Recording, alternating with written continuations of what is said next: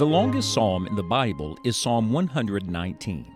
It has been called the Psalm of the Scriptures because it concentrates on one thing: the amazing sufficiency of God's Word for our lives. Open to Psalm 119 today and open your heart to the Lord as we join Scott Pauley in this study. It is our prayer that through God's truth you will find all you need.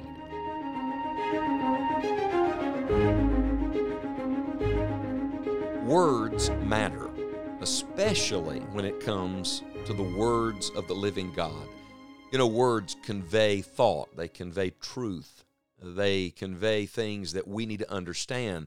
Aren't you glad God wrote a book? Aren't you glad God put in black and white on paper for us and preserved it for every generation His thoughts, His truth, His words? And I want to say to you today that every word of the Word matters. We believe that all Scripture is given by inspiration of God and is profitable. So every word of God and the very words of God are given for our benefit. If that's true, then we need to be careful not to just skim over words, to think we know what they mean. We've come in our study to the longest psalm in the Bible. It's Psalm 119. There's 176 verses, of course. And in 176 verses, there are a lot of words. And there are a lot of words that God repeats, that God uses to emphasize certain things. I want to pause right where we are in our study and give a little parenthesis, if I may, because we've examined the first section, the first 8 verses of Psalm 119, and we're about to launch into the second section, and I think it's a good place to point out to you that God uses 9 distinct words in Psalm 119 to reference His Word.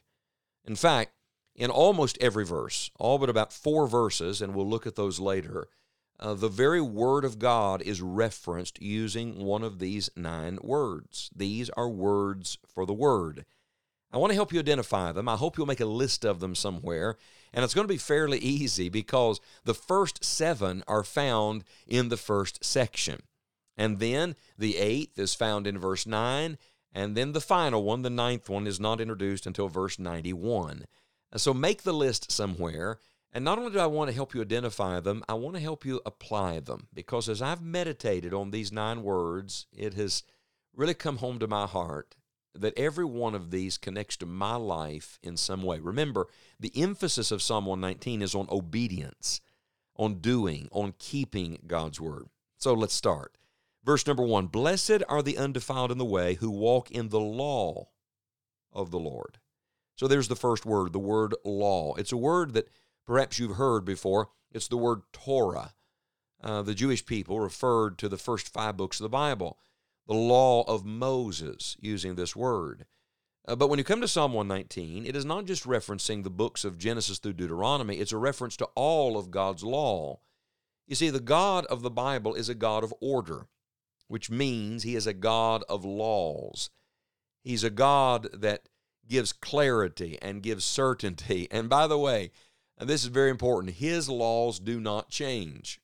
Our world today has so many laws, we just keep adding them all the time. You know why men have to keep adding laws? Because men do not obey God's law. If we obeyed God's law, we would not need all of man's laws. Because really what all the laws are doing, they're trying to keep sinners from hurting themselves and hurting others. And yet if we obeyed God's law, it would fix all of that. And the other thing that I find interesting is that in our world, people are changing the laws. They're shifting them. And why are they changing the laws? They're changing the laws because the cultural norms change. The mores of society are constantly shifting, constantly moving. So abstract, so relative. And yet, my friend, I want to tell you that God's law never changes. It is forever settled. His law never changes because His nature, His character never changes. Don't you think we need to return to God's law? This is a really good starting point, isn't it? In verse number 1, the word law. It's used about 25 times in Psalm 119. And interestingly enough, if you study the word law, it comes from a word that means to teach or to direct. In other words, God's laws were not just to be learned, they were to be lived. God's laws were not just to be known, posted on a wall somewhere, given some nod to. No, God's laws are supposed to be applied to our lives. And so here's our application of the word law. Lord, let your law be my teacher and give me direction. Would you pray that today? Would you take your cue not from culture, but from God? Would you take your cue not from what men say is acceptable, which is constantly changing, but rather from the law of God, which never changes? So we have the first word. It's the word law. And then we come to verse number 2, and we read this: Blessed are they that keep his testimonies and that seek him with a whole heart. So the first word is the word law. The second word is the word testimonies. Here it's used in the plural. Occasionally it's in the singular, testimony. It is found about 23 times in Psalm 119. If I said to you, give a testimony, I mean by that, share your story. Tell me what's on your heart. Tell me what's on your mind. Oh, this is beautiful. A testimony is deeply personal. It's an expression of the soul. It's an expression of experience. It grows out of who you are and what you know. It is very similar to the word in the Bible, witness. So someone gives their testimony. They give their witness to something. Now think of that as it is connected here to God's word. God says that his word is his witness. It is his own personal testimony. Would you like to hear God speak today? Would you like to know him personally? Would you like to know him more intimately? Would you like to know what God is thinking and how God feels about something? Then, my friend, you need to get in the Word of God and let the Word of God get into you. And by the way, a testimony is always binding. Our God is a God of covenant. He's a God of promise, and you can take his witness, his testimony, to the bank. You can be sure that God's Word truly reveals God's heart, and it conveys everything God wants us to know about him. John chapter 5 and verse number 39, Jesus told the religious people that they needed to search the Scriptures, that they needed to get in the Word because the Scriptures, he said, would testify of him. And so here's our application of this. Lord, let your testimonies become my testimony. Lord, I want your personal word to become the word that guides my personal life. Oh, Lord, let your law be my teacher and give me direction, and let your testimony become deeply personal to me. And then let's look at one more today. Look at verse number 3. They also do no iniquity. They walk in his ways. Now, this is an interesting expression, his ways. In fact, the psalm actually began that way. Blessed are the undefiled in the way. And now, what way are we referring? God's way. You know, there is a way which seemeth right unto a man, but the end thereof are the ways of death. We're not talking about man's way or sin's way or the world's way. It is the Lord's way.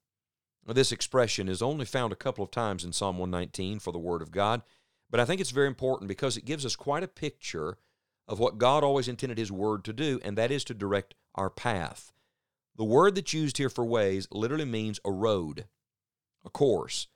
As someone who travels all the time, I can tell you that direction matters. Direction determines destination. You better be sure you're on the right road and moving in the right direction. And God says if you want that to be true, get on the path laid out for you in the Word. In fact, in Psalm 119, verse 15, the word that's used for his ways is the word for a well-trodden road. I wonder, is God's Word a well-trodden path in your life? I love a new Bible, the look of it, even the smell of it. But there's one thing more precious than a new Bible, and that's a Bible that is well worn with use, not with abuse, but with use, read and marked. Oh, we're finding in it God's way.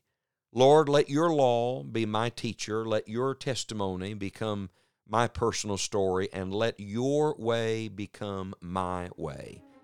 May God's Word affect your life today.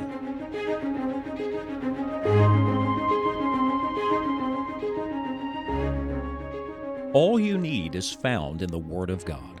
As you learn it and apply it, you will come to know the God of the Word more and more. Our prayer today is that you will grow in your understanding of Scripture and your love for the one who gave it. You may find additional resources for Bible study at our online home. Visit enjoyingthejourney.org today. We would love to hear from you. Thank you for your prayers, support, and thanks for sharing the Enjoying the Journey studies with others.